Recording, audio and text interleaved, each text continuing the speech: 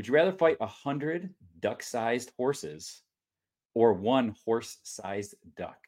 Oh, one horse-sized duck, dude, 100 little motherfuckers, they will eat you. Yeah. Yeah. No fuck, that would be scary as shit. Oh my What God. I would, regardless of what this was, I would have said the one. Because Yeah, the one.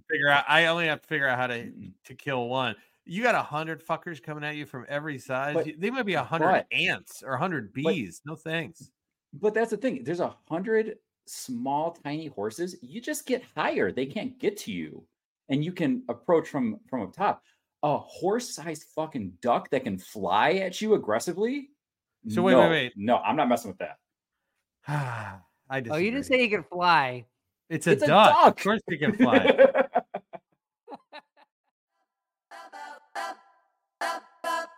Gonna get a lot of dough. Anything is possible. Turn me up in the headphone. Yeah. Trying to get a lot of dough and dirt through all the obstacles, cause anything is possible. Yeah. Oh man, I got a lot of goals. Stack that bread and vomit nose. Anything is possible. Yeah. Trying to get a lot of dough. Welcome back, everybody, to I'm a Pod Star, Not a Doctor. It's your boy, Cuff Daddy, and my co-host, American Pharaoh. What's up, my man? Co-host, although it's your show, you keep telling me it's your show. Every time you text me, it's like, are you going to be on my show? Well, okay, that's fair. Where did that start? It was the day you're like, hey, welcome to my show. Oh, it was you know what? I'm not getting into this, Cuff Day. I feel like we're going to be on the National Enquirer soon. Like we are. They broke up. It's like, I'm a pod star and I'm a doctor just because I lost my pod star co-host, and so now I got to be a doctor again. So we're gonna have to rebrand. I'm a pod star and I'm also a doctor is the new podcast. Dude, I was super hyped today. So I was post-call from yesterday, and I got a bunch of cases, but they're cold, and I moved them to tomorrow, which is awesome. What does cold mean? What does cold mean for our non-doctors? Oh, cold trauma. So there were arm fractures that didn't have to be done today. And then I got some OR time on Tuesday, which works out because now I can do them during the daytime and I don't have to operate late at night, which I don't like to do. But I was super hyped this morning because I knew I didn't have to stay late tonight. And when I'm hyped in the morning, you know, I got to do the pump up jam. So like today I changed it up a little bit, right? So I was bumping some Adele. I don't know if you guys know, but I love Adele. So, and I was singing my fucking ass off while I was driving to work, and a lot of people were kind of looking at me like, "What the fuck is wrong with that guy?" And it was just like I was super hype. I don't know why it does that to me, but you know those sing along songs just do it. Oh my god! I don't even know what to say. I'm not very often speechless, but at you're telling me you don't sing in the car, dude. See, we're different people, right there. Like, I'll sing in the car, but singing in the fucking car. It's a concert. Okay, well, you are a very passionate young man, and I can respect that. But you know, I would not have thought it was Adele. I mean, she's ultra talented, so do not get me wrong. To all the Adele fans, she's awesome. I guess her show that you spend $12 million a ticket for in Vegas is remarkable, but I would not have guessed that was your vibe. Like, see, you don't know the vibe. You're trying to put me in a box now. You know, you're trying to put me in a box. You are wearing an equality shirt, so I'm just gonna treat you with equality and understand that we each are our own person. We all have our own likes and dislikes, and one of yours is Adele. I'm pretty sure 2 Chainz. I'm pretty sure 2 Chainz likes Adele. Actually, I will say this. I think it's great that you like Adele. I like Adele. But what about Morgan Wallen? Oof. See, I really struggle with country. So he spits fire though. He spits hot fire. He is pretty good. And our first guest Kamran did a nice spoof of it, which was really nice. But it's nothing against country either. I spent some time in Nashville, and it was really cool because I was taken out, and we're going to have one of the guys coming up in the next few episodes, Corey Calendine, who was down at Nashville when I was there. And these guys were so nice. They would take me out because I was a Yankee from Michigan, and they took me out. They would take me to like these barbecue places or whatever. And when we're at barbecue, you'd hear this twang in the background. Some dude singing. I'm like, wow, this is pretty good. And you turn around and they're like, oh yeah, that's Brad Paisley. I'm like, is he like famous? They're like, yeah, he's eating and he just brought a guitar with him. And that's the shit that would happen in Nashville. It was all over the place. So Yeah. I really, really enjoyed live country, but it just, I don't know. It just like, it's like nails on a chalkboard. You got to be If versatile, it's bro. on the radio. I fuck Oh, with it I listen all. to anything. I do Drake, 2 Chainz, So there's no rap. NWA, Rap, Adele, not country. rap. I don't do opera. I don't do opera. Oh, so you're trying, like, if Andrea Bocelli comes on, you're going to turn it off? Do you even I know who that mean, is? yeah. I mean, I've heard of that Oh, guy, but I'm not Andrea probably Bocelli. not gonna listen to it. Oh, I can listen to that all day. I mean, and you get hyped. I mean, it's always like, if you think about it, it's always in an action movie, and it's right at the climax of the movie when the dude's gonna like go in and kill everybody, and they're playing opera. Oh, it's the best. Yeah, dude. Whatever gets you hype. I'm not judging. I'm just telling you, like Amy Winehouse and Adele and those like crooner type chicks that just like belt, like that shit gets me super hype. And then I go to work like super happy and energized. I don't know why. And so I love to do that post call. I started it because when I was in college and I was in a fraternity, and we would have this thing. It wasn't like hazing, but we would have this like sports thing that they made us do when I was a pledge. And my roommate, it was like it kicked our ass every Wednesday morning. And like when we were done, we had like a whole week to rest. And he would always play I'm walking on sunshine and blast it in the dormitory. And that shit was crazy. But I do the same thing now post call. But there's something about when you look at your watch and you're done at 7 a.m. and it goes 7 a.m. on the day and you're going to be post call. Yeah. There's no greater feeling on earth. I mean, my Yeah. kids were born. It's kind of like that. Dude, it is. And It's then crazy. especially if you had a no hitter, you're just like, fuck yeah, like you won the lottery. Oh, but I'll knock you down for a second.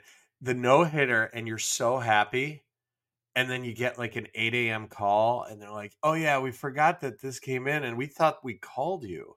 I'll be like, "Yeah, I'm not on call anymore. Call the next guy. Goodbye." Oh, you do that? I hate it when people did that to me. I'm like, don't dish that to me. Well, if it truly came during my call and it's something I need to take care of, I will. But if it's some like bullshit that can wait, I'm like, yep, not it anymore. Goodbye. Yeah. Don't dump on your younger partners, people. That's messed up. People don't forget. True story. Facts, as you would say.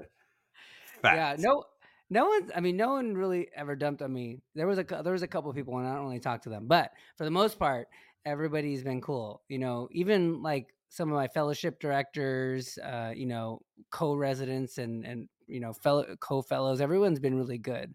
Like our guest, Dr. Abboud, when he was my fellowship director, he would always make me do stuff. Like he'd make me like make a PowerPoint, or he would make me like research this, research that, or like edit a paper. And he would always tell me like, this is for your own good. This is going to make you better. And in my mind, I was like, is it really? And then like, I would do it. And then I saw it because he's kind of like a dad, it did make me better. And I do that now too. Like I have a PA and I give him articles to read. I'm like, here, read this, just one a day. It's going to make you better. But that's exactly, you're not wrong. It does make you better. In the moment, you're very uncertain what this task is going to evolve into. And you're like, does this mean I have to do this, which then rolls into the next. But there is, after training residents and fellows for 17 years, I also do that, but I kind of piecemeal it together and I do it in little bits and pieces. And at the end, I say, no, take all those things we did over the last couple of weeks and put it together. And they're like, oh, yeah. And I think it really is interesting. And so this weekend I was in Chicago, I was teaching a course, and my fellowship director was there, and he was so sweet because I was wearing the scrubs from his meeting, and he took a picture of me and, he posted it. It looks ridiculous. I saw that on Instagram. Yeah, it was funny. But what was interesting about it is he wrote some really nice things underneath it. And he's like, how great, like how happy and how proud of me he is and all the things I've accomplished. And he was so nice to say like, now I'm the master, da, da, da, da, da. And I thought that was very sweet, but it takes a very, very long time to achieve that. And I'm so honored that this man sees me in that way. And I know Joe probably sees you in that way as well. But in those early moments, how scared we are to approach these people who we think are so far downstream from us. And now we're all colleagues. And so it's interesting now because like right now you walk out, hey Joe, and you drink a cocktail with them. But back then you'd be like, do I hold my drink with my right hand? Do I hold it with my left? Do I what if I finish my drink before he does? It's so many things going through your brain. I was like that, right? Like, and some people are more approachable than others. But I mean, you met me, and I think when I started getting into the field, and I started, trying to get a fellowship, and I was just like, you know what, fuck this, I'm gonna go say hi to these dudes, and like I just started going up to people. Like I kind of do that now. Like Joe Abboud does this too. Like if you see a movie star or something, and I do this too, and my wife hates it. Like I'll be in Calabasas and we'll see someone like, oh, I'm gonna go say hi to this actor. Like I know him, and I go say what's up. Nothing creepy. I was like, hey, what's up, dude? I appreciate you. That's it. Right. So I'm kind of like that with like the docs, and I think it goes far. And then, that's how I met a lot of people. I think people just need to be more approachable, dude. Like, everybody's shit stinks. Oh, everybody's shit stinks. Everybody needs Febreze. Yes. So, but you're right. And I think that's, if you do that to somebody, you walk up and you make them realize that I know that you put your pants on the same way I do, and walk away, they're very intrigued. So I played in a pro-am with Max Homa, who is now like 7th in the world. And he is a remarkable golfer, and his caddy Joe was awesome. And I actually spent more time talking to his caddy during that pro-am than I talked to Max. And so Max would, every now and then come over and be like, hey, what's going on, guys? What are you guys talking about? And it was because it's almost like, why aren't you talking to me? I'm the guy you paid to play with. And I'm like, Joe is cool as shit. So ended up, getting to know Joe, and we've exchanged numbers, and we talk from time to time, just text back and forth. Like when they won the President's Cup, when they were at the Ryder Cup, when he won a tournament, I would just shoot a text to Joe, be like, that was awesome. And so it's just because now I see him as a regular person. The caddy's just as famous as Max now, but still it's like, you just treat everybody normal. And he probably now looks at it and goes, why is Doc texting me? He's kind of weird. Just don't follow them into the bathroom. Yeah. And continue talking to like through the stall door. Hey, dude. Right, this is embarrassing, but I gotta tell the story. So like, I just moved to Calabasas, and it was like, all new to me, and then I was friends with Jose, who we had on the show recently, and and so we go to dinner, me and my wife and another couple, and we're there and we're sitting down, and we're at Nobu Malibu. And we're sitting inside because we just started going there. I don't know if you know, but like the more you go, you can sit outside. But we just started sitting inside, and then Gerard Butler sits like right behind me. And then if you guys are, I know you guys are Gerard Butlers. And then Jen's like, my wife, she's pointing at me, hey Daniel, that actor that you, because I'm like in the movies, like the actor and gamer that you really like is like right behind you. I was like, no shit. And I'm like, oh, I'm gonna go say what's up. And she goes, no, don't. And I'm like, I'm gonna go say what's up. So then as I get up, he gets up. And then he starts turning around, and like, so I'm like, fuck, I'm committed. I'm not going to give up. So I started following him. So he goes into the bathroom. Oh, Jesus. So I followed him into the bathroom, and he starts taking a leak. And I was like, oh, fuck, I'm in the bathroom. So then I'm washing my hands. And then when he came to wash his hands, I was like, hey, what's up? You're Gerard Butler, right? I'm like, hey, big fan. Just wanted to say hi. And then that was it. And then I go outside, and my wife's like, so embarrassed. She's like, you're a fucking idiot. You followed me to the bathroom. I was like, I was committed. I don't give up. You know what? I love the passion. I mean, when you commit, you got to ride it out, whichever way it goes. It's at that point, you are committed. You're going down. You're going over the cliff or whatever. Yeah. That's great. But that happens. And you don't know if you're going to have an opportunity. And if you're doing it for the right reason, not just because you're, just want to meet a famous person, but you just want to tell them, look, you've given me entertainment and I appreciate you for that. Yeah. They probably enjoy that. But if you like stalk them into the shitter Stalker. Never doing that again. That might be well. Next time I'm just waiting outside the bathroom door. You lost your way there. It's okay. It's okay. You're like a puppy. You're like, I don't know where to go. I just gotta follow this guy. Was it a vegan restaurant? No, dude. Nobu Malibu was fish I know. and I'm stuff. kidding. I wasn't vegan back then. I'm You guys- kidding. Yeah. So what if I eat vegetables? No wonder you're so small. I Do you used to think eat if- meat. I ate do you meat for think like if- 35 years. 35 years I ate meat. It wasn't a Do you big deal. I think just if you ate ate more protein. meat, you would have been taller? It was a recent thing, dude. I just did it, and like now I kind of like it, so now I just do it. You know. So do you think from all the vegetables you got shorter? No, I mean, I definitely don't age. I definitely don't age. No, you don't That's age. for You don't sure. look your age. You know, Yeah. I feel my age. I feel 50. It's not a big deal. I don't like labels, man. I don't like labels. I don't like to food shame people. Equality. Somebody, I wear this shirt. Somebody walked by me. It's just an equality shirt, and then it's just a Nike shirt. And somebody walked by and was like, "Equality will never happen." And I was like, "Cool." And then I was like, "That was random." Like I'm just wearing a T-shirt. I'm gonna start saying that shit. What does your shirt say? Best dad ever. Dad ever. So it's No funny. such thing, asshole. I'm gonna walk by you like, no such thing, asshole. That actually happened to me, not in those words, but I forgot where I was, and I was with my kids. I'm wearing this shirt, and my youngest, I don't know, this is a few years ago, so she's probably like 5 or 6 at the time. She's 10 now, and no, maybe a couple years ago. Anyways, I'm walking by this guy, and the guy goes, "That's bullshit," and I go, and I turn around, and I'm like, and I turn around, and I'm like, what? And I go, "You talking to me?" And he goes, "Yeah, you with the best dad ever shirt." I'm like, "Yeah." He goes, "Like your shirt is bullshit. That's a dick move." And I'm like, "What?" And he's like, "It's a dick move." You know how many dads are out there? That's so disrespectful to dads. Fuck them. And so I told my kids, earmuffs guys, and I said, "Fuck you." It's a t-shirt. T-shirt. People are Yeah. crazy. That's why. So it's funny. Like, I forgot where I was, and I have like I have a shirt that says "Vegan Power." Oh, for No Christ's shit. sake! No shit. And on So I the used to back, go to it says this gym. "Kombucha lives." Oh my god! I used to go to this gym called F45. It's huge, and I remember I wore that shit one time, and like my nickname on the board, they had like this leaderboard was Vegan Cholo, and then like because my friend was the owner, my friend Andrew is the owner, who we're probably gonna have on the show, and he like made my name.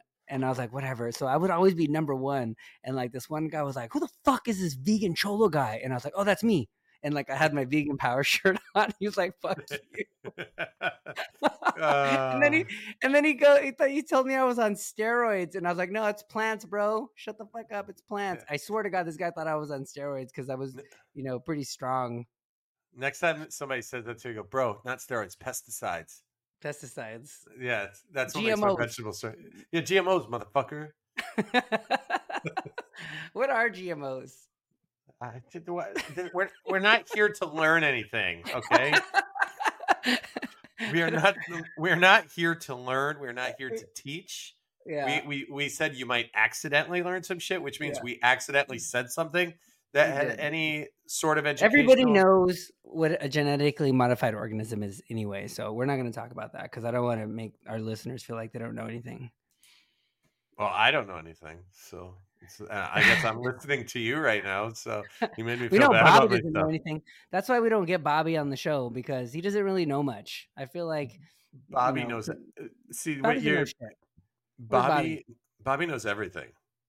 Bobby. I disagree. That's rude. Bobby knows everything. Hey, Fuck Bobby. you, I know Bobby things. Bobby knows basketball. Bobby buckets. You crossed anybody over this week? I did a little bit last night actually. My knees are fucking killing me though. I started playing twice a week now, and I'm feeling 50 just like you at this point. Weekend warrior. Stop it. Weekend warrior. Stop now. it. Who do you think you are? I think I'm Danny. That's what I'm trying to keep up with him. Are you vegan? No, I am, but I just don't talk about it like he does. See? No, you're vegetarian. You're not vegan. There's a difference. But no, your ridiculous Gerard Butler story. I was thinking about it, but like you're so right about that whole approach. So like, I went to college at Oakland University, like small university here in Michigan. It was right by where the Pistons used to play. So I would always be at the basketball courts. I had the privilege of being around a lot of like the NBA teams when they came through to play the Pistons, because they would come to the rec center to do their practices and run like walkthroughs before games. So I'd be there just shooting around, and then just be some random team that the Pistons are playing that night would come in. And I was always so intimidated to just try and like talk to somebody or do anything. And then the Dallas Mavericks came through one day, and they were just shooting around, finishing the workout. I was walking in the gym, and this is the year, I think it was the year after Dirk Nowitzki won the MVP. And he was finishing his workout, and I walked over to him like, "Hey, what's up, Dirk?" Like, same thing, big fan. Mind if I shoot around with you for a little bit? Like, just because I wanted to ask. You never know if you're gonna get the chance. I ended up doing like a full shoot around with like one of my favorite players ever, just because I decided to ask that day. I didn't take a piss with him like you did with Gerard, but it was still a positive experience, you know? We didn't play Stream Swords or anything like that. It was just a weird story. I mean, the mental image I got is you're just sitting there washing your hands, just staring at him taking a piss. That's what I got out of it. I really liked your abs in 300, bro. Yeah. Like, what? 300 was cool. I really like Gamer. And like, oh, dude, the best one was when Gerard Butler with Jamie Foxx. That movie was the shit.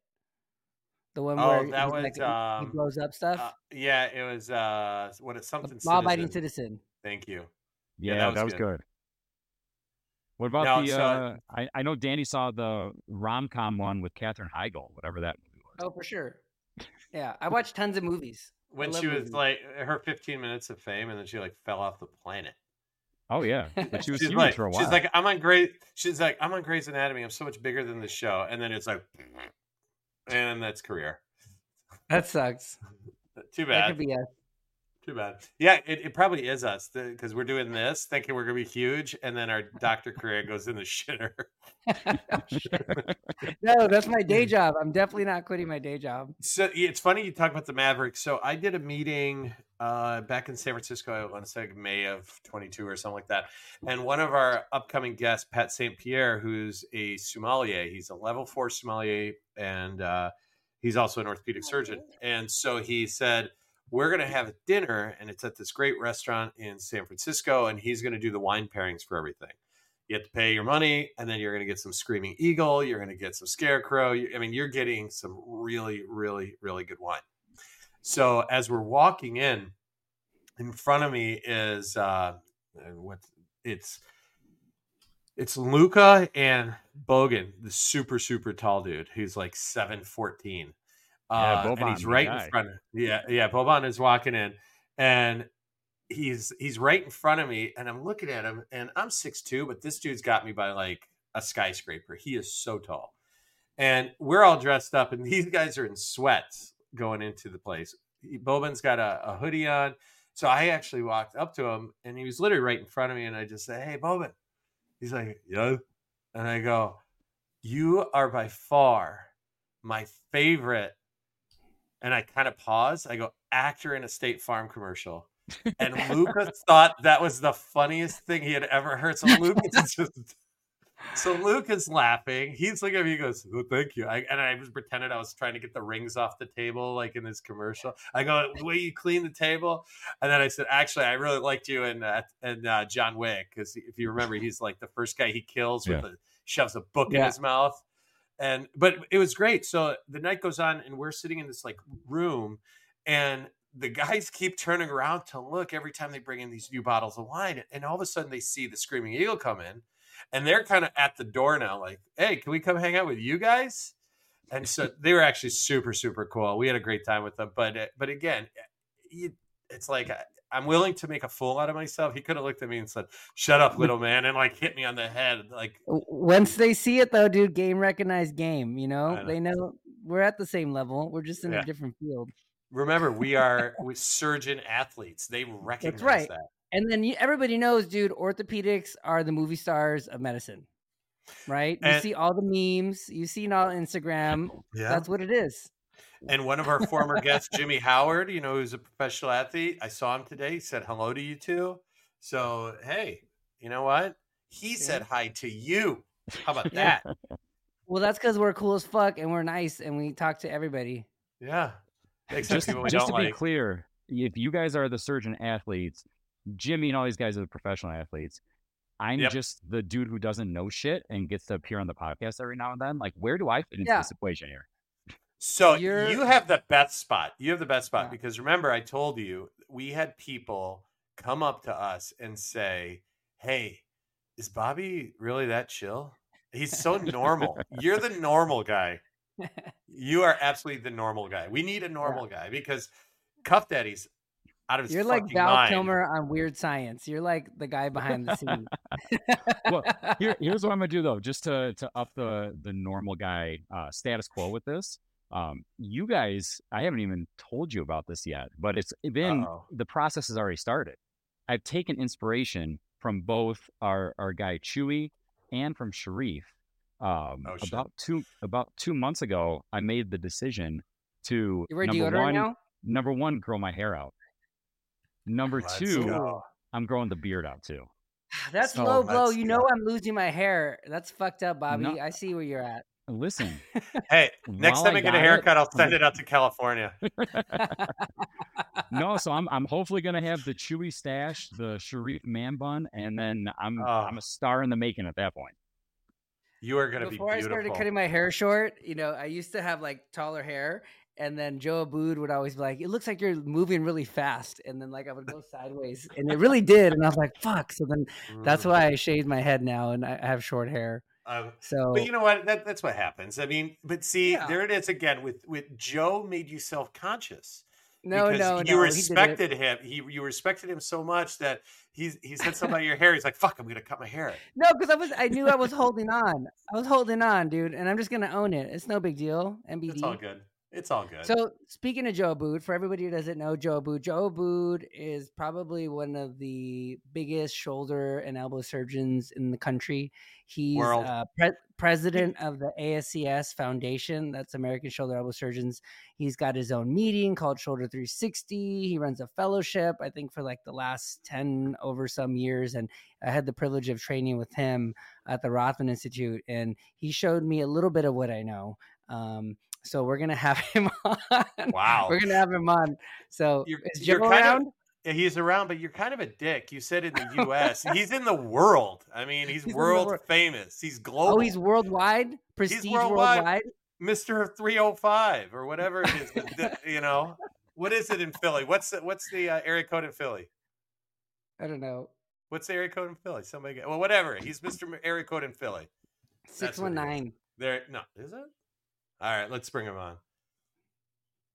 The scars of your love remind me of us. They keep me thinking that we almost had it all. The scars of your love, they leave me breathless. I can't help feeling we could have had it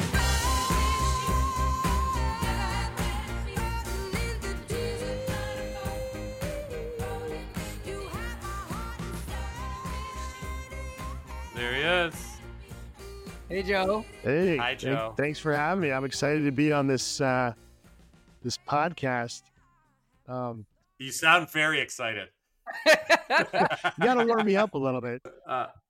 So I got a question for you, Joe. So when you first met Cuff Daddy during his interview process and then took him on as a fellow, at what point did he tell you he was vegan? I wasn't vegan. He wasn't.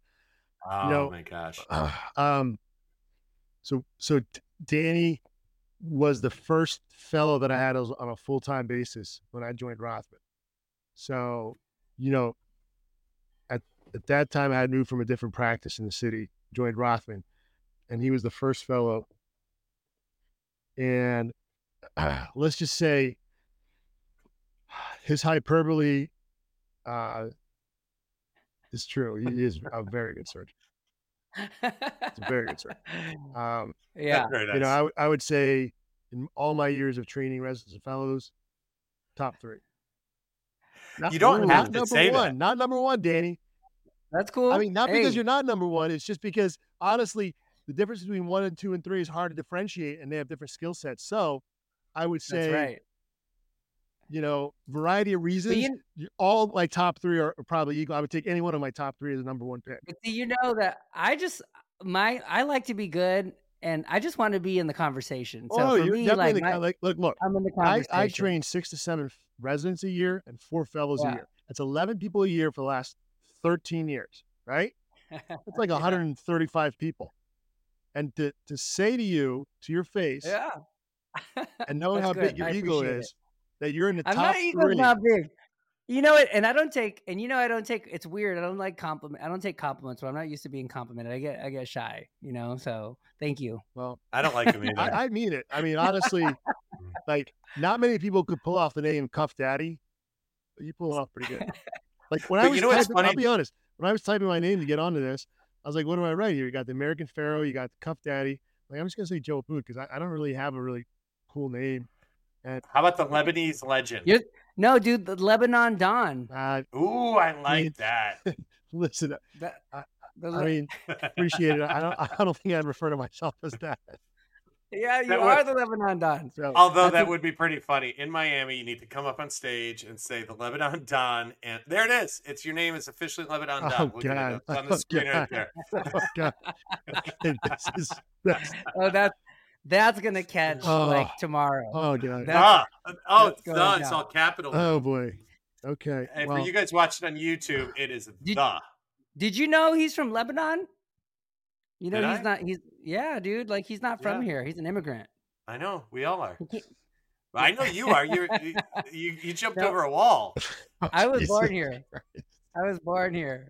But Joe's good. Like he came here. He started from nothing. I came on a cargo ship. I literally, my first time out of the country, I was on a cargo ship. Like in a That's box. amazing. No, like literally the airport was closed because of the war.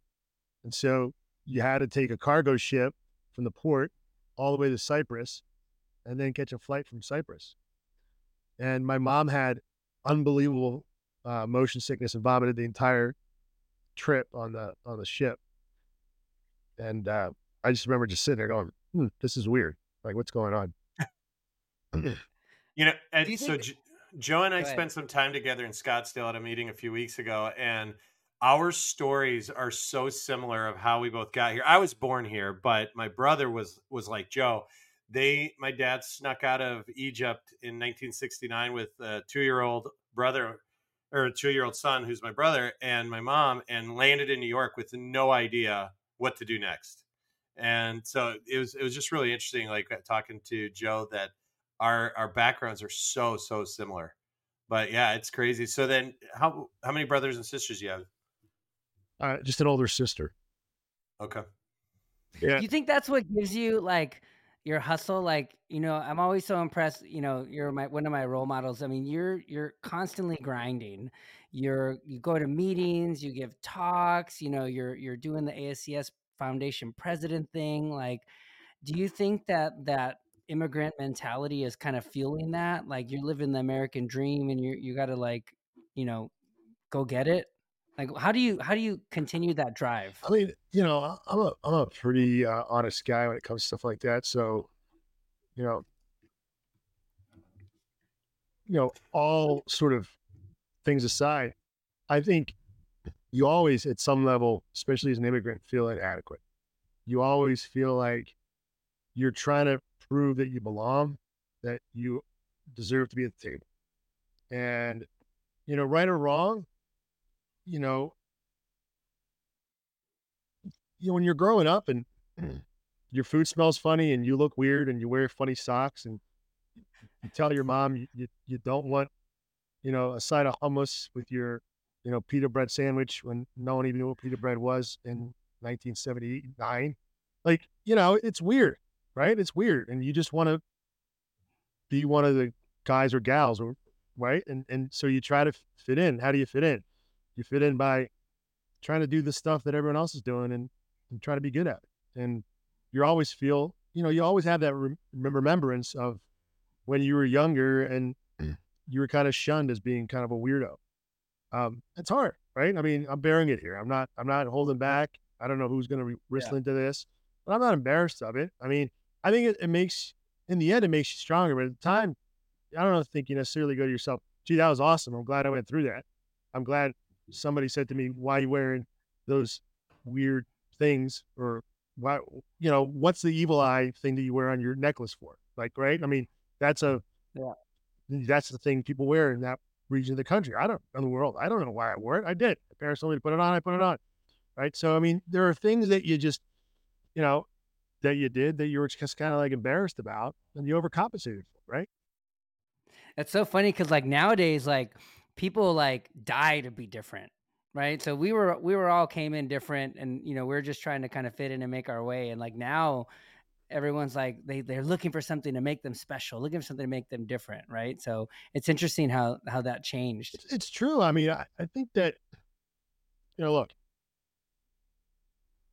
the world is very different now, and in many different ways, in good ways. Some not, some good ones. But I think that, look, you look at the climate in the world right now, what's going on.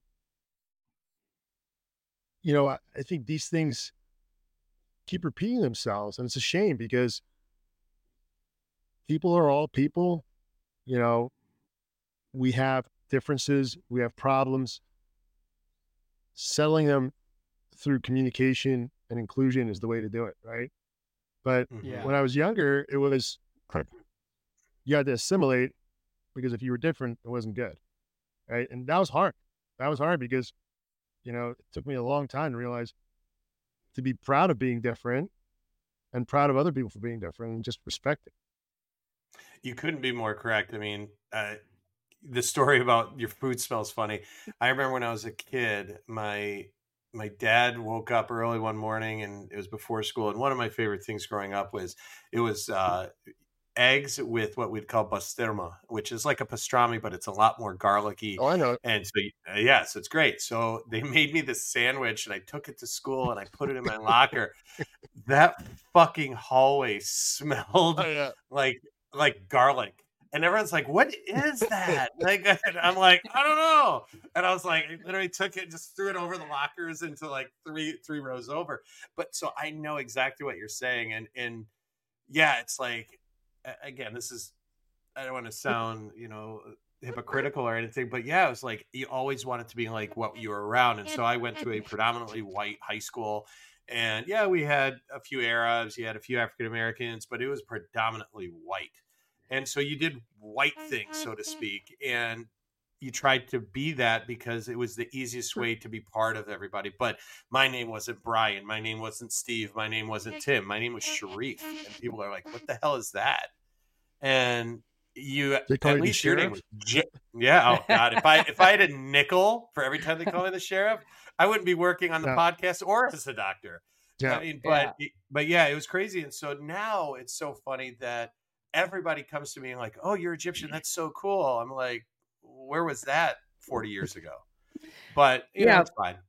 But it's cool because it's super inspiring. Like both of you guys, like especially Joe. Like I like Joe. Like I became friends with him as a fellow, and I was like, this guy's cool. He's a little quirky. He's kind of funny. He's kind of all over the place, but he's super smart. He's a good surgeon. So like I was like, oh, he's kind of like me. And then I kind of see Joe going out and make a name for himself, and he's big in academics, and that's inspiring for me at least because I'm like, wow, if Joe could do it, like I could do it too. So, No, I couldn't agree with you more. I mean, Joe, you've done it. And like, even you're only a couple years older, maybe a year older than me, not even that much older, but like going through my training, your name was on everything. So I always pictured you being like 10 years older than me because you had accomplished so much. So you made me feel pretty inferior when you said you were like a year older than me. I was like, oh, cool. I'm just to be clear, I'm 51. I just turned 51 2 weeks ago. And I feel 51, but I just turned 50 in June. So you're, there it is. You're a year old, not even a year older, but you've accomplished so much more. So good for you. But I aspired because I looked at the name even before I knew you well. I looked at the name and I'm like, this guy's been through my shit too. And so I was so inspired by all the stuff you had accomplished. And when we became friends, I was like, this, and to find out you were super down to earth. We were just talking about this before you came on, about meeting people that you think may be one way, and then meeting them, be like, wow, they were super cool, or the opposite. Like Cuff Daddy just told us that he went into a bathroom with Gerard Butler to say hello. So at least I didn't have to like chase you into the shitter. But I've been so like I'm so pleased to like have gotten to know you, and like you inspire me to do more. And one of the questions I have is, through all this, like when I look at your days and I see you on Instagram and you're here, you're there, you're everywhere. You got 2 meetings. You got the Shoulder 360 that I want to talk to you about in a bit, but don't you also have the Mid-Atlantic meeting is also yours? Yeah. So you have 2 big meetings. You do like 43 cases on a Monday when you get back from all these meetings. You still have an incredibly busy practice. You write prolifically. You're part of every FDA thing that comes through so that we get to use the products that are coming out in the market. Everybody wants a piece of you. How do you do it? How do you say yes? How do you decide what to say no to? And how do you fit all that into 24 hours and still be a dad and a husband? Yeah. Well, I think that, I think a lot of what you guys are saying is very nice, but I must say I have plenty of failures. I'm happy off camera to discuss all of them with you, because they're numerous, too numerous to count. So, what you see isn't always what you get. So let's just be transparent. We all have our struggles. We all have things that we wish we could do better, that in retrospect, we wish we had done better. And maybe in the future, we'll say we tried to do better, but we just couldn't, right? When people talk about saying yes and no, we've all heard the proverbial, when you say yes to something, you say no to something else. When you say yes to some things, though, you also experience things that you had no idea that what they were and what they are and what they lead to, right?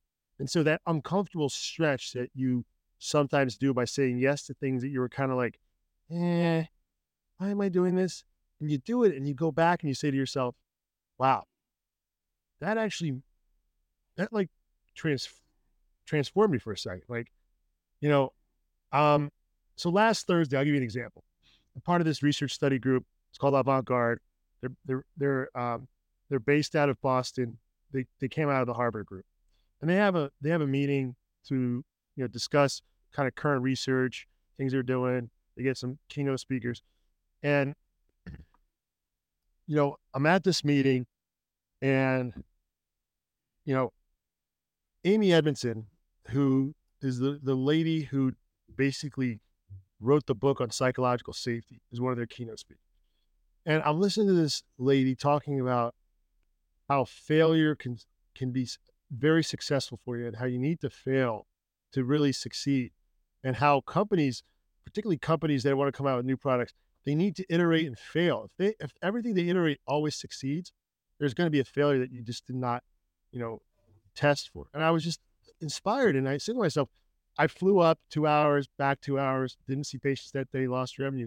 But that was a very meaningful experience for me, and well worth the yes, even though I said no to a lot of other things that day. So, it's stuff like that you go through and you say, that was a really meaningful experience for me. I mean, I don't have a secret answer.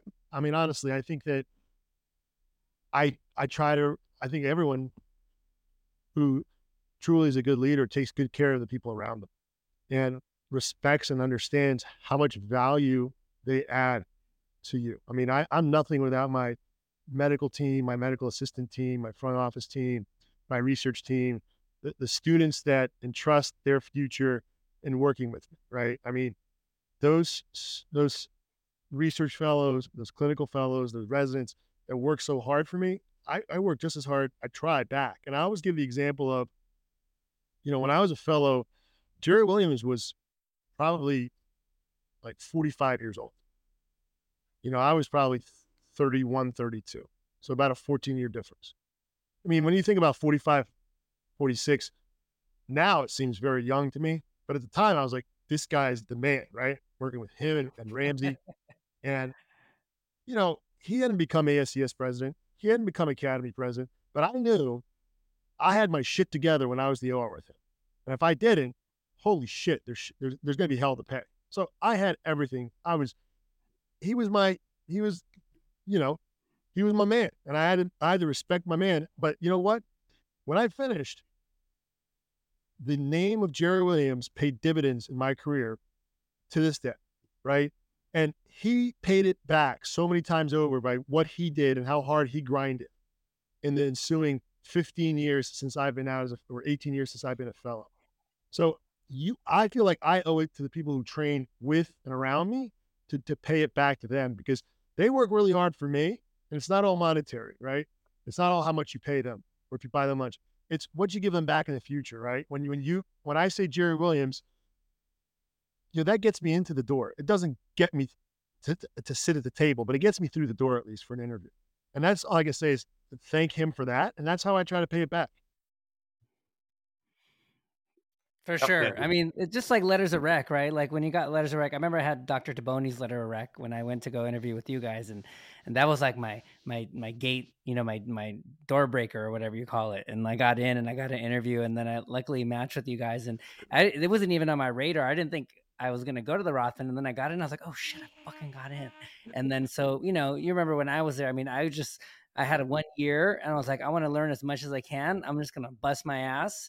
And yeah, so it kind of works out, and we all hang out together, and we all learn from each other, look up to each other. But I think you're right. I have a big group of colleagues, Sharif, you included, in our organizations now, and we all kind of do stuff together and grow together, it's been pretty cool. I mean, I definitely love my job and career path, and a lot of it is because of the stuff that you made me do that at the time I wasn't sure it was going to help me. We were just talking about it, like when you would make me make PowerPoints or review articles or read stuff. Like, I thought it was busy work, but I realized later, like a dad to his son, like, oh, that made me better, and I'm better for it. So I kind of like, use those lessons and emulate them now. So, it's been a good mentor-mentee thing we have. One of the things I love watching is you too. It's you can tell the care and the love for each other you have, and the respect, because it's funny, we all are. I don't know if Cuff Daddy at Kaiser you had residents. I know you don't now in practice. Yeah, UCLA. Yeah.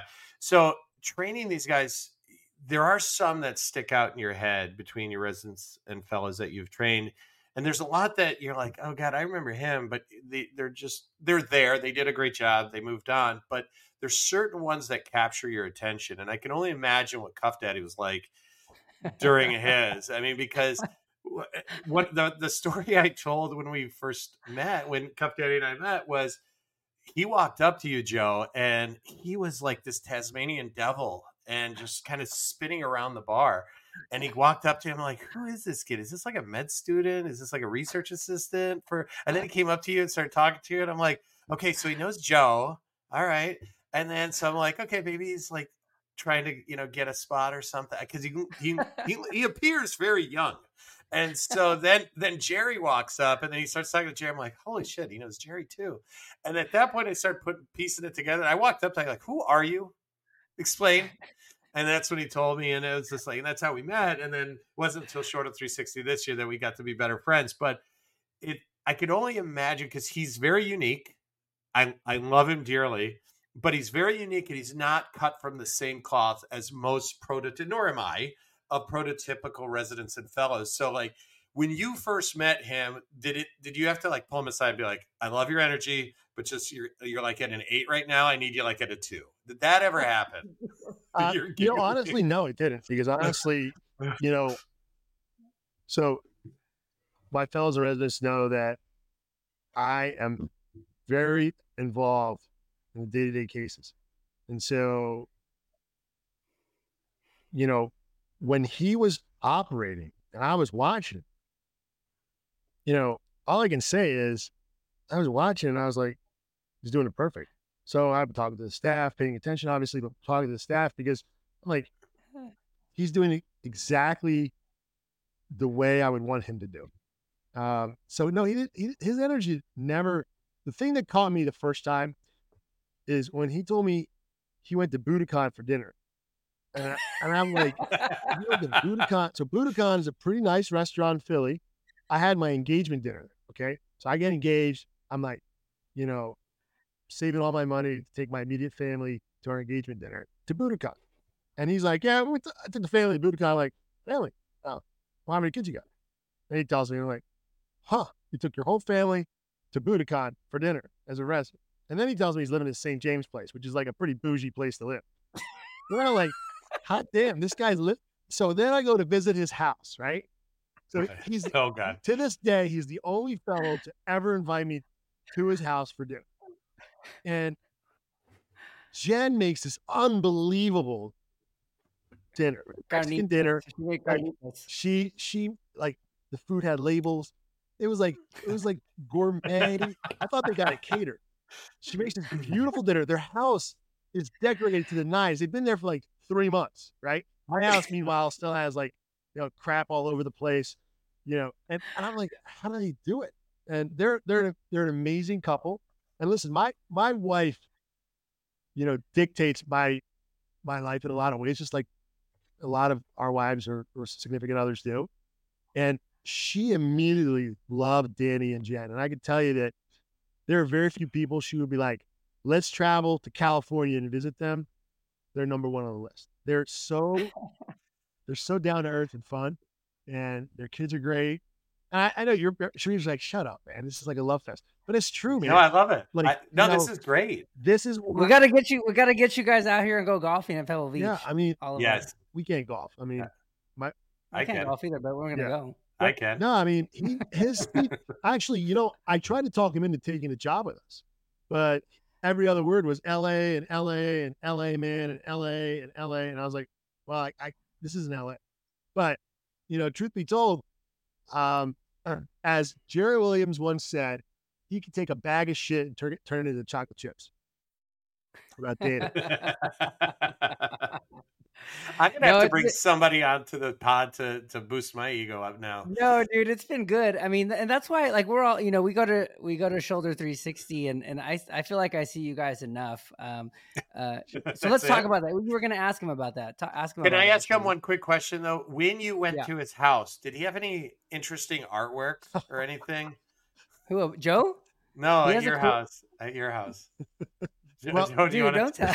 There are some pictures that were, they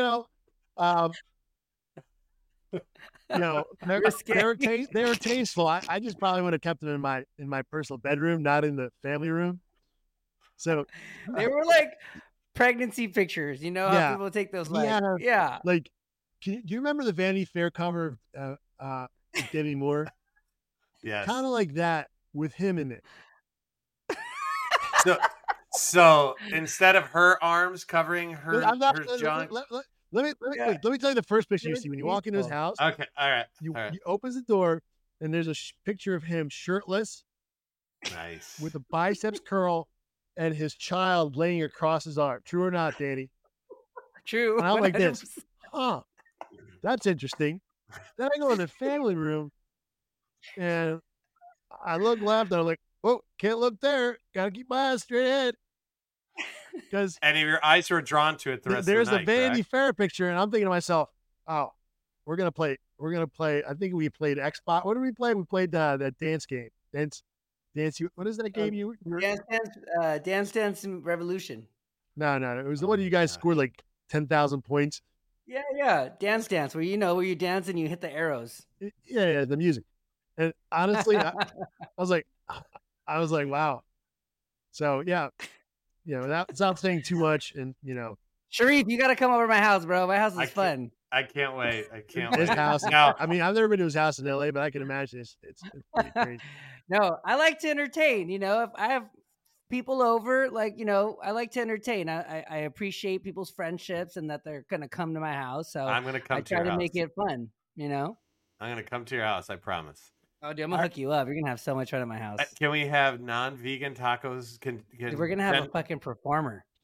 Oh shit! Like a fire thrower and shit. So wait, I gotta tell you this story. So he has me out. No, he doesn't have me out. Congress Orthopedics has me out to give a talk, grand rounds. And so they take us out to dinner, and they take us to a steak place. And this is when he had become a vegan. And we're all ordering steak. He's like, I'm gonna have a salad. And are all looking at him like, what the heck's going on with this guy? He went vegan. And he's like, oh, for my birthday, we're going to have, what were you going to have? You're going to have a burger. That was your big treat for your birthday.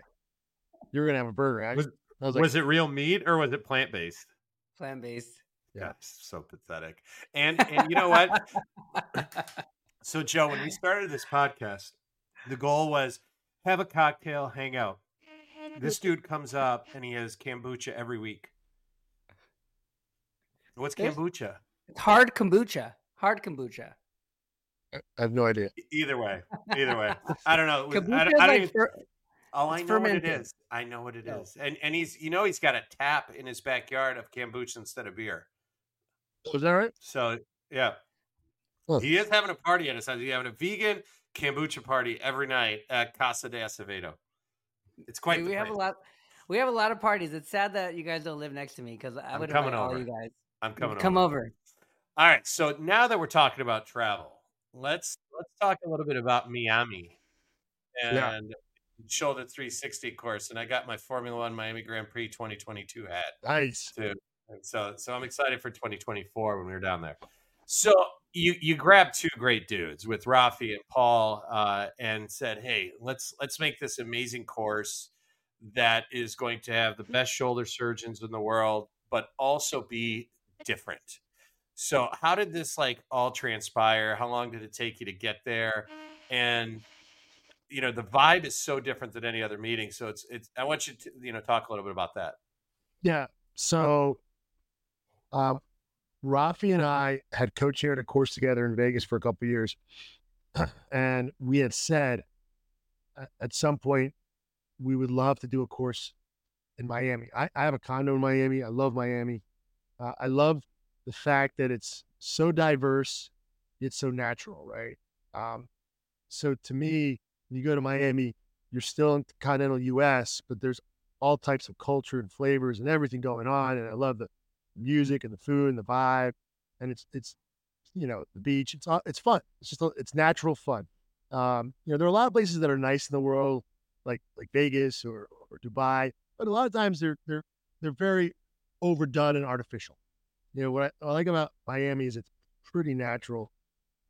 So Rafi and Paul and I have always been really good friends. Actually, Rafi and I, when I was a resident and he was a junior attending, or maybe he was a Colonel Joe fellow, wrote a in training review book together. That's how we met. I met him artificially through a publisher. They said this would be a good guy for you to kind of be co-editor with, and I was just like, okay, cool. That was the first time we met, and then we hadn't seen each other for a while. Then the Vegas thing happened. We started doing a course together, and then we were like, you know what?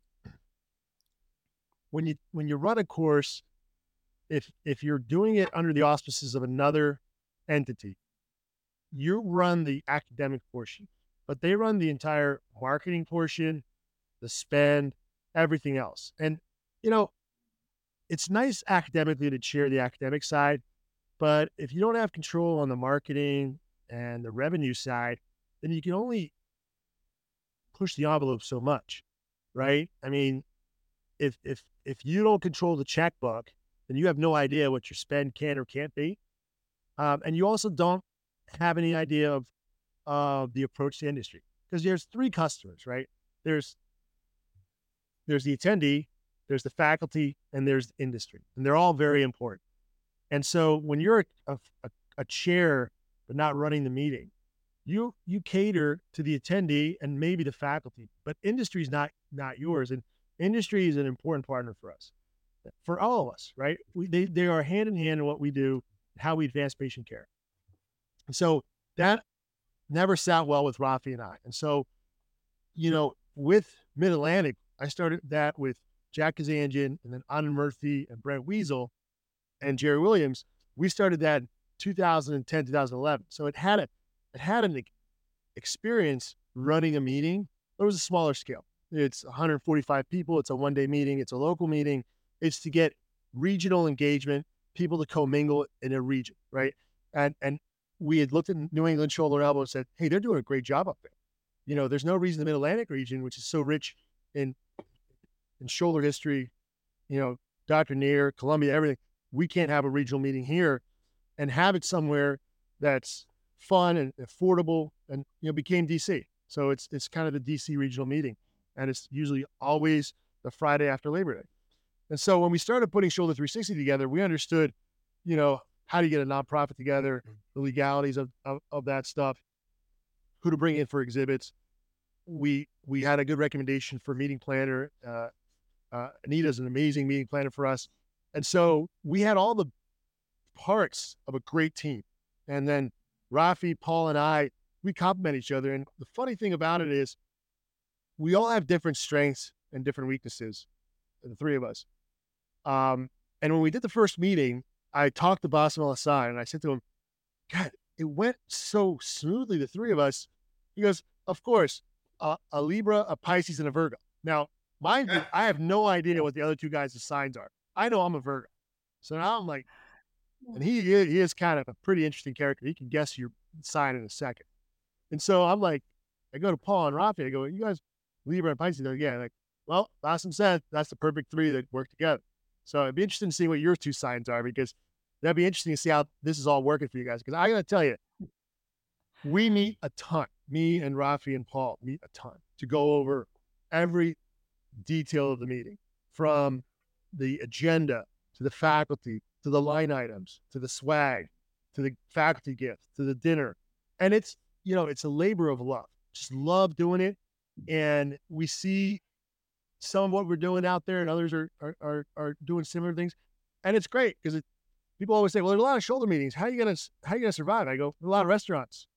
The way you survive is, first, location.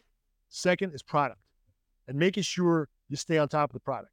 The minute you have a restaurant and the owner stops coming and people are running the restaurant to the ground, it fails. So we, as the three, are super engaged and involved, and we share in the decision-making. I think that's the key to the success of it. And anyone can copy it, but it's not that easy, because honestly, we meet all the time. I mean, like, we talk almost daily through text or voicemails, but we have almost, right now, we meet every other weekend. Towards the time of the meeting, we meet every weekend for 1 to 2 hours. And then we meet with the rest of the team, our AV people, our exhibitor people, our meeting planner, once a week. So it's a lot of fun, though. I love it. I mean, I got to tell you, I look forward to that. Now, this will be our third year having it. I can't wait. That's like the highlight of my year. I look forward to it. We're going to Miami. We're doing a dinner this year that, listen, if it doesn't blow your socks off, you can ask me for whatever you want all air right now, and I'll agree to it, because that's how good it's going to be.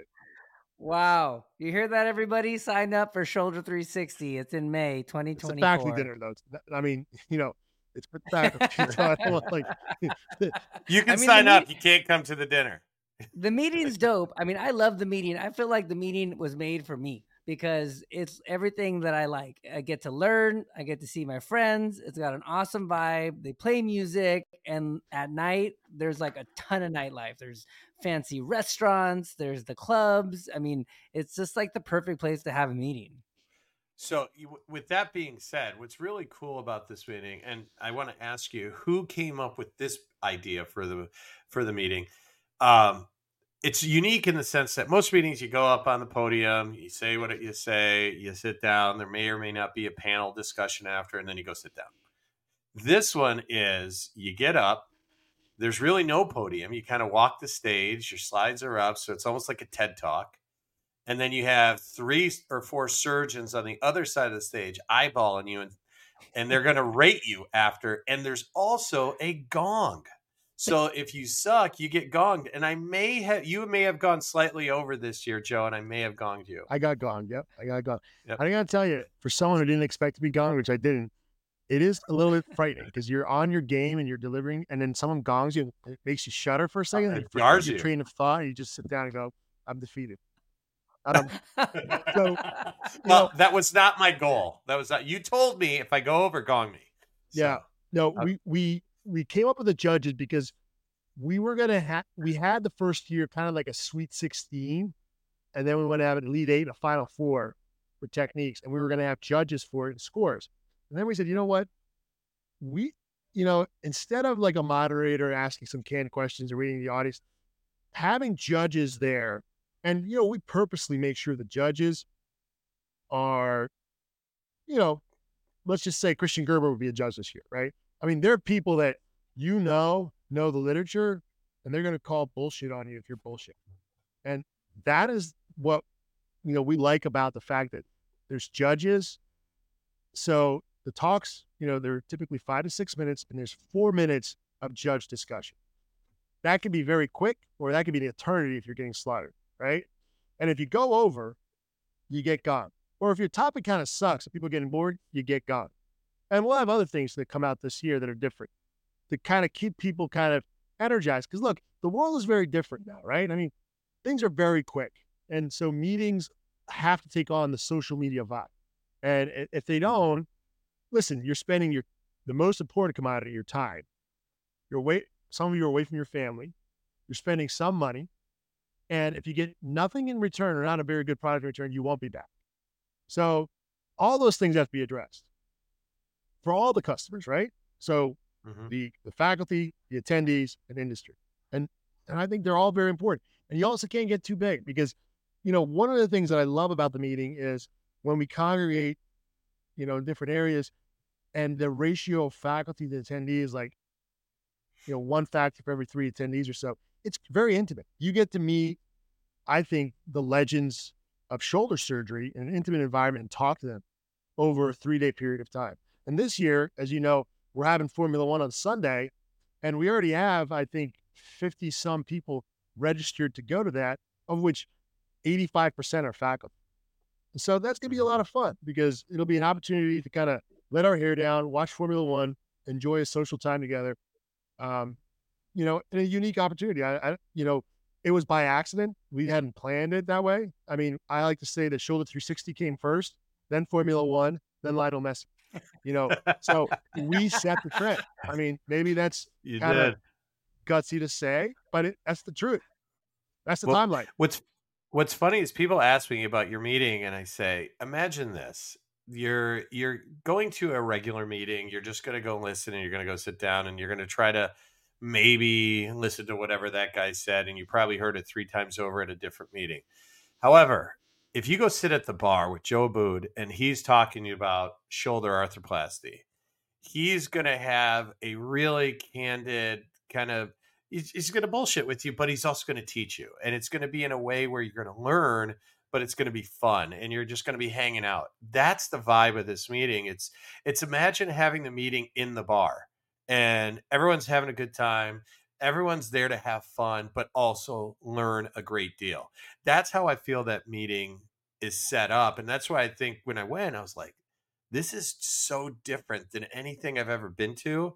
And because of that meeting, Bill Levine does not want to talk to me because I gave him an 8.5 and he still texts me like it should have been higher.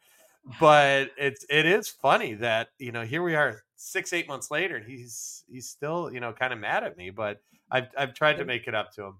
But I don't know. It's dangerous though. It's too damn fun. Like I could never be in charge of this meeting because I would just go too far on the fun side and nobody would learn shit. But there's a guy that's rolling cigars, and there's a guy. You handing out all kinds of swag, and it's just fun. And in the process, you go home and you're smart. It's unlike this podcast. You're not going to learn anything here. So I brought my son who was he 17? I think he was 17 at the time. The whole family was there. We were at the Cuban mingle, and my son's there. He's too cool for school a lot of times, and he starts looking at all of us, and we're all swagged out. Everyone's having a good time. They're rolling cigars, and he's like, "Hey, Dad, like, are all these your friends?" I'm like, "Yeah, these are my doctor friends." And they're like, "They're all doctors?" And he's like, "Yeah." And like in his head, he's like, "Fuck." He's like, I think that's what kind of made him want to be a doctor because he was like, "Dude, these guys are cool." And then so I don't know. I think it's a nice way to showcase like how normal all the orthopods are. The shoulder guys, we're all collegial and they're regular. We're all regular people and we're all very successful and we know how to have a good time. So it's probably my favorite meeting for sure. Without a doubt. Well, until there's a hot star. Oh, go ahead. Go ahead. No, I appreciate the kind words. I think that, I don't take anything for granted. None of us do. Paul, Ralphie, myself. I think each year we got to bring it. We know it. Again, you're only as good as your last day. So, last year's over, this year's on. So we have a question for you, and because we had Chenard and Albert Lynn on a few weeks ago, and we were talking about swag and like people's style and things like that. Not sure if you caught that episode. Probably not. Nobody. I think we had like six. I caught the teardrop on Albert Lynn's face. I kept looking at his face for the teardrop. That dance. Yes. Oh my God. So we were thinking, and it's up to you because we have a couple different options. We're going to run it by you. Number one, to have like a runway show of orthopedic style. Maybe like Chenard comes out in a suit or something like that. That was one. Or number two, the other option was death matches, because we had talked about a death match between Tony Romeo and Spiro Karas, and because that would be a good one. So we were trying to think of some maybe side events for Shoulder 360. We could discuss offline, but I mean, we have some ideas. It's funny. I'm not going to say anything, but your runway comment is going to be very apropos. Let's just put it that way. Okay. All right. I like where this is heading. I can't have a spoiler, but just say that whatever you said, just. So he's saying, bring the red bottom shoes, Cuff Daddy. Bring the red bottom shoes. Yeah. I'm off that. I do silent luxury now. Silent luxury. Silent luxury. What is silent luxury? It's like the next level. It's like less label and just, silent luxury. So Uniqlo? Like all that French stuff that like you can't really say what kind of clothes it is, like that shit.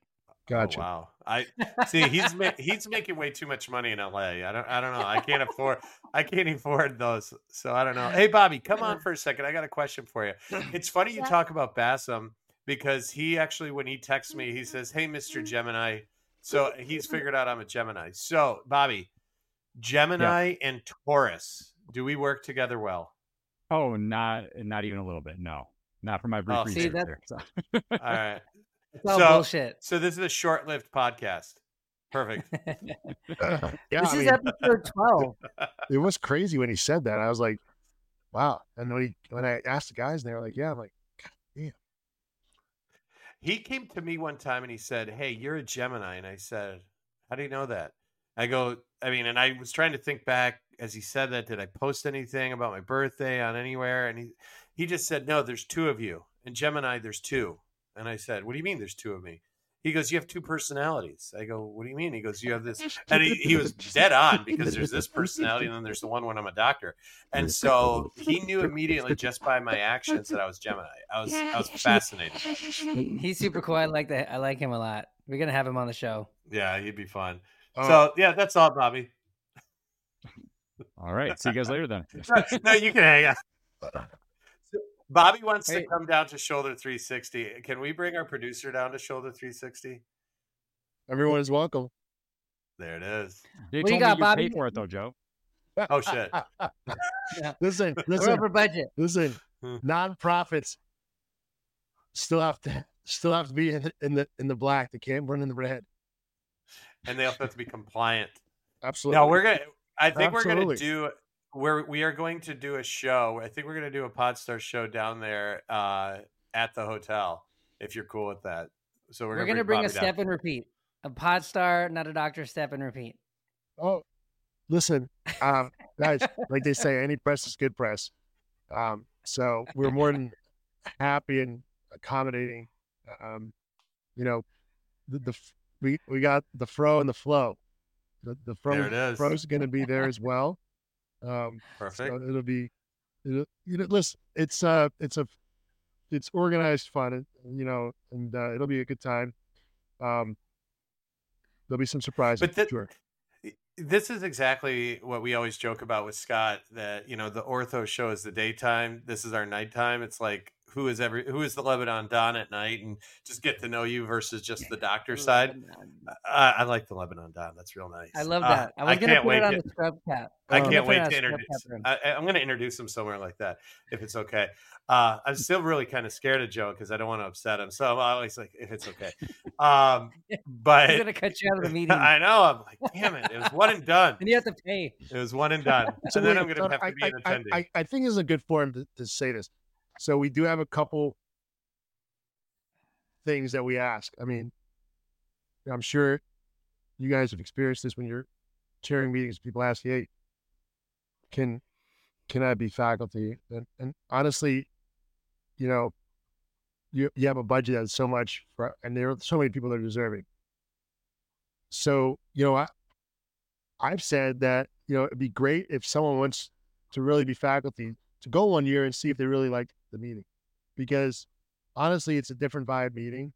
And if it's not your style, you might find it too fast paced, or maybe, you got to have thick skin, because you got to be able to handle some of the criticism that's going to come your way, which is constructive, but it's in a different fashion. So,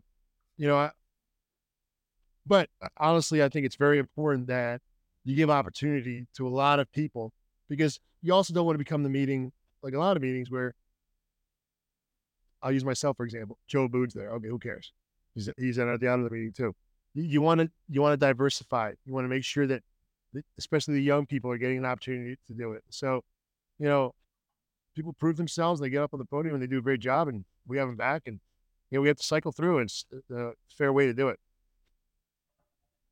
No, I had a blast, and it's funny. I came down last year as an attendee, and you guys were nice enough to invite me up on stage, because I guess I filled in for a couple of people that didn't show, which was an honor for me. I wasn't prepared for it initially. One of our speakers was oh, okay, asleep in his room. We couldn't get him out, so we got you up there. I'm just kidding.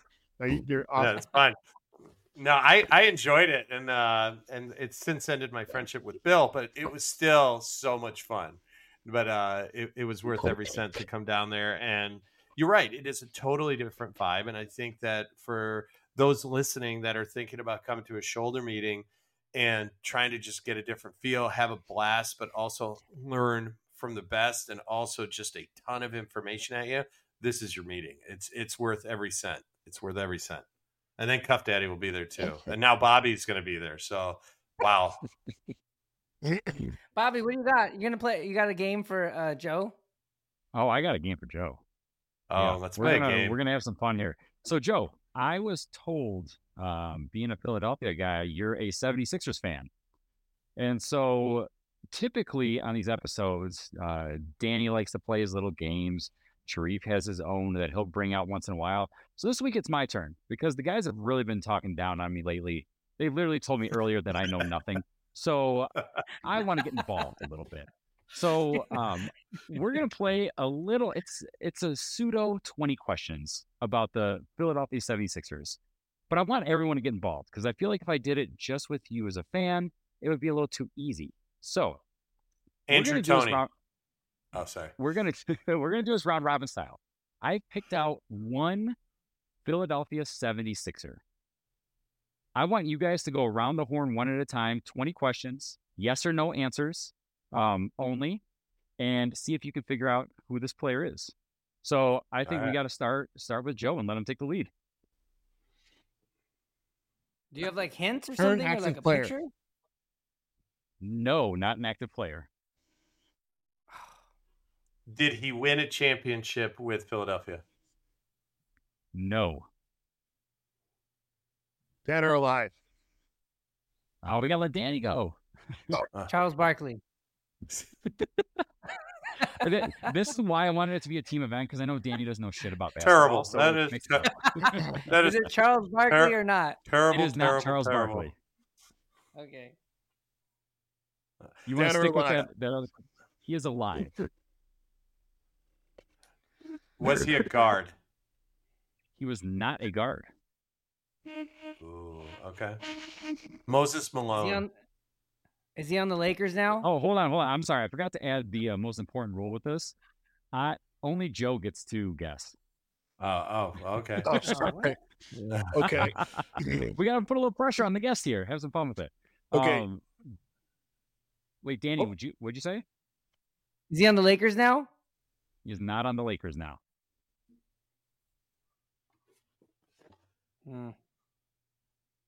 Did he play in the 80s? Wait your turn. Oh, shut up. It's my game this week. I get to have some All fun right, with fine. it. No, Joe's thinking. Yeah. He's savvy and thought here. Does he have a beard? Is he really fat and plays now? James Harden. No. Was he ever an MVP? He was not an MVP. Well, then nobody's gonna know who he was. Oh no, Joe's Hey. gonna get it. You're only 7 questions in. You guys got plenty more. Did he play in the 80s? He did not play in the 80s. Ooh, all right. Is he white? Oh, wow, He's that's not racist. white. I mean, No, that's it's not. Because there's not that many, so it could have like, been. I was gonna say you could've didn't been like, Those narrow down much. That's honestly a waste of a question. Thanks. He's alive. He's not a guard. He did not play in the 80s. He's not He active. did not have an MVP. He's not active. Did not play. He was not an MVP. It's got to be Dennis Rodman. Jesus Christ. Go, hey, during this game, go get some kombucha from your backyard. Who is Dennis Rodman? Was he a center? He was a center. That's easy. What? It wasn't the 80s. It would have been the 70s. It would have been Wilt. Wait, did you say? No. Wait, your question before was it the 80s? And he said no. Yeah, correct. Yes. Did he play in the 80s? The answer was no. I did not specify when he played, though. Did he play for the Hawks? Does he as have a well? lot of? Say that again, Joe. Did he play for the Hawks? He did play for the Hawks. Got it. I know that is. Joe, Dikembe see, Joe knows it. I knew it would be easy. for him. Dikembe Mutombo. Is that your final answer, or do you want to give me his entire full name? Oh, Jesus. I almost guessed him. I was gonna guess that Joe, one. you too. are correct. The answer is Dikembe Mutombo Mufulumbo Makambo Jean-Jacques Wamatumbo. Wow. Is that his name? That is his full name. Oh, we did that No, no, no, no, no. simultaneously. We knew Yep. that. Hey, look, Danny has no idea what we're talking about. He has no idea. And he's like, "What's hold on. that? What's that? Is that a vegan dish?" Hold on. No. I even brought This this is up what- for you guys too. Here you go. This is Hold what on. our moms used to say to us. There it is. No. That's so See, good. Joe would have gotten that in 3 questions if it was just him. That was I know. How many deep Danny did we slowed get? us How many down. deep did we get? that was 11. That was pretty solid. 11? That's pretty good. That's nice. Especially, is. I mean, realistically, you only asked 7 questions because Danny's were all worthless as hell. So, congratulations. That was solid. I rule out stuff. Okay. I rule out. You ruled Charles out. Barkley? You ruled out Charles Barkley and white players. Like, Did he wear shoes? Did he have a shoe contract? You know what? The shoe contracts back in the day cracked me up. I mean, I don't know if you saw the thing about Magic that Phil Knight came to him in the late 70s, early 80s and said, I will give you a shoe. I will make a shoe for you, which later became Air Jordans. And he told him, I don't have enough money to pay you, but I'll give you a percentage of stock and sales. And he ended up signing with Converse, and those stocks would be worth $5.2 billion today. Wow. Oops. Yeah. I mean, That's why Magic's doing Jordan okay. hated us. Yeah. It's crazy. So, Joe, you've been I really enjoyed our time together. It's been fun, but also like your sincerity and your openness and just talking about like growing up. I mean, that's huge because we all see each other the way we're portrayed sometimes. And so in many cases, people who see your name see it in literature and see it in books or see it, on a stage and don't get an opportunity to get to know Joe. And, I'm more excited that I know Joe than Dr. Abboud. So I'm so happy that you came on tonight and can't wait to see you in person and share a nice bourbon with you. So thank you so much for coming on. Cuff Daddy, I know you have a love fest, so you go ahead. Thanks, man. Thanks for coming on, and tell little Joey and Margot that I'm coming back next year. And I've been practicing my ping pong game, and I'm a lot better now. Well, Will you bring them a picture for their home? so I just want to say I'm really happy for you guys and your success. You guys are doing a great job. It's funny. Obviously, I think the 3 of us, Bobby, we're all on social media. We see things, and you guys are making a difference. You're catching on. People are paying attention to you, and you're having fun. And it's sincere, and your energy's really great. thanks for having me on. I'm honored to be on. I know that, you guys got a lot of guests you can interview. Honestly, you guys are great friends, and thanks for everything. Really appreciate it. Well, we appreciate you. And Hey guys, Shoulder did you 360, hear May. that? Did you hear He's that? even Joe said Abboud said Bobby. my name.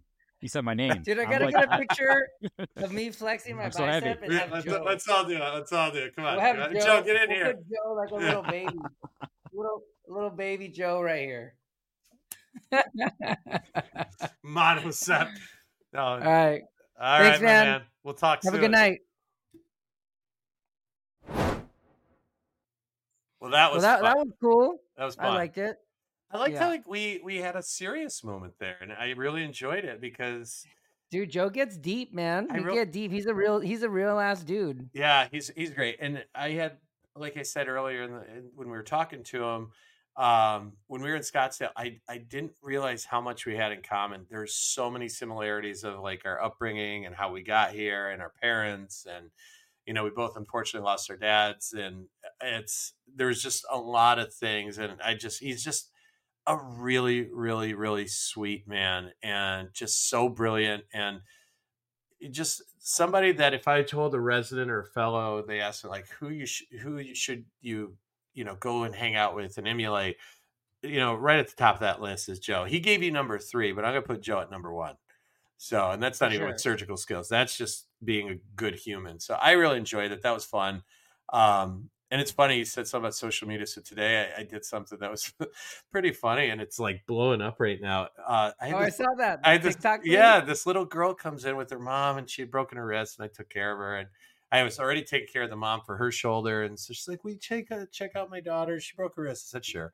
So I take care of her wrist. We cast her. We get her out of the cast. She's doing great now. So she comes in. She's got this like weird look on her face, and she's being super shy. And her mom's like, "Ask him."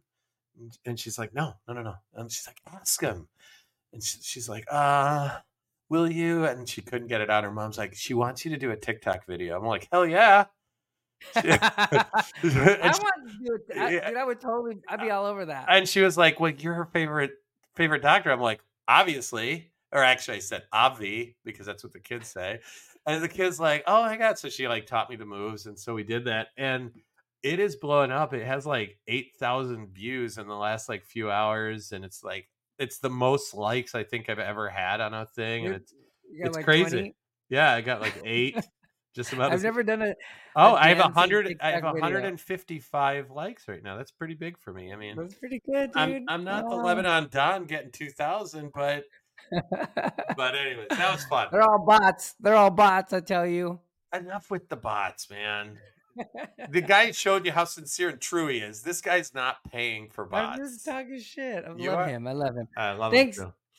Thanks everybody for tuning in to I'm a Pod Star, Not a Doctor. Hope to see you next time. We got a ton of shows coming, lots of new people.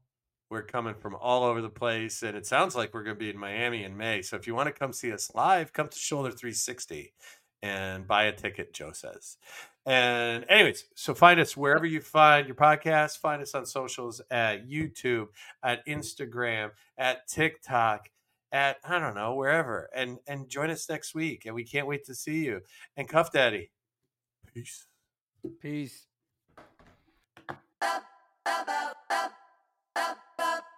Trying to get a lot of dough. Anything is possible. Turn me up in the headphone. Yeah. Trying to get a lot of dough and dirt through all the obstacles, cause anything is possible. Yeah. Oh man, I got a lot of gold. Stack that bread and by my nose. Anything is possible. Yeah. Trying to get a lot of dough and dirt through all the obstacles, cause anything is possible.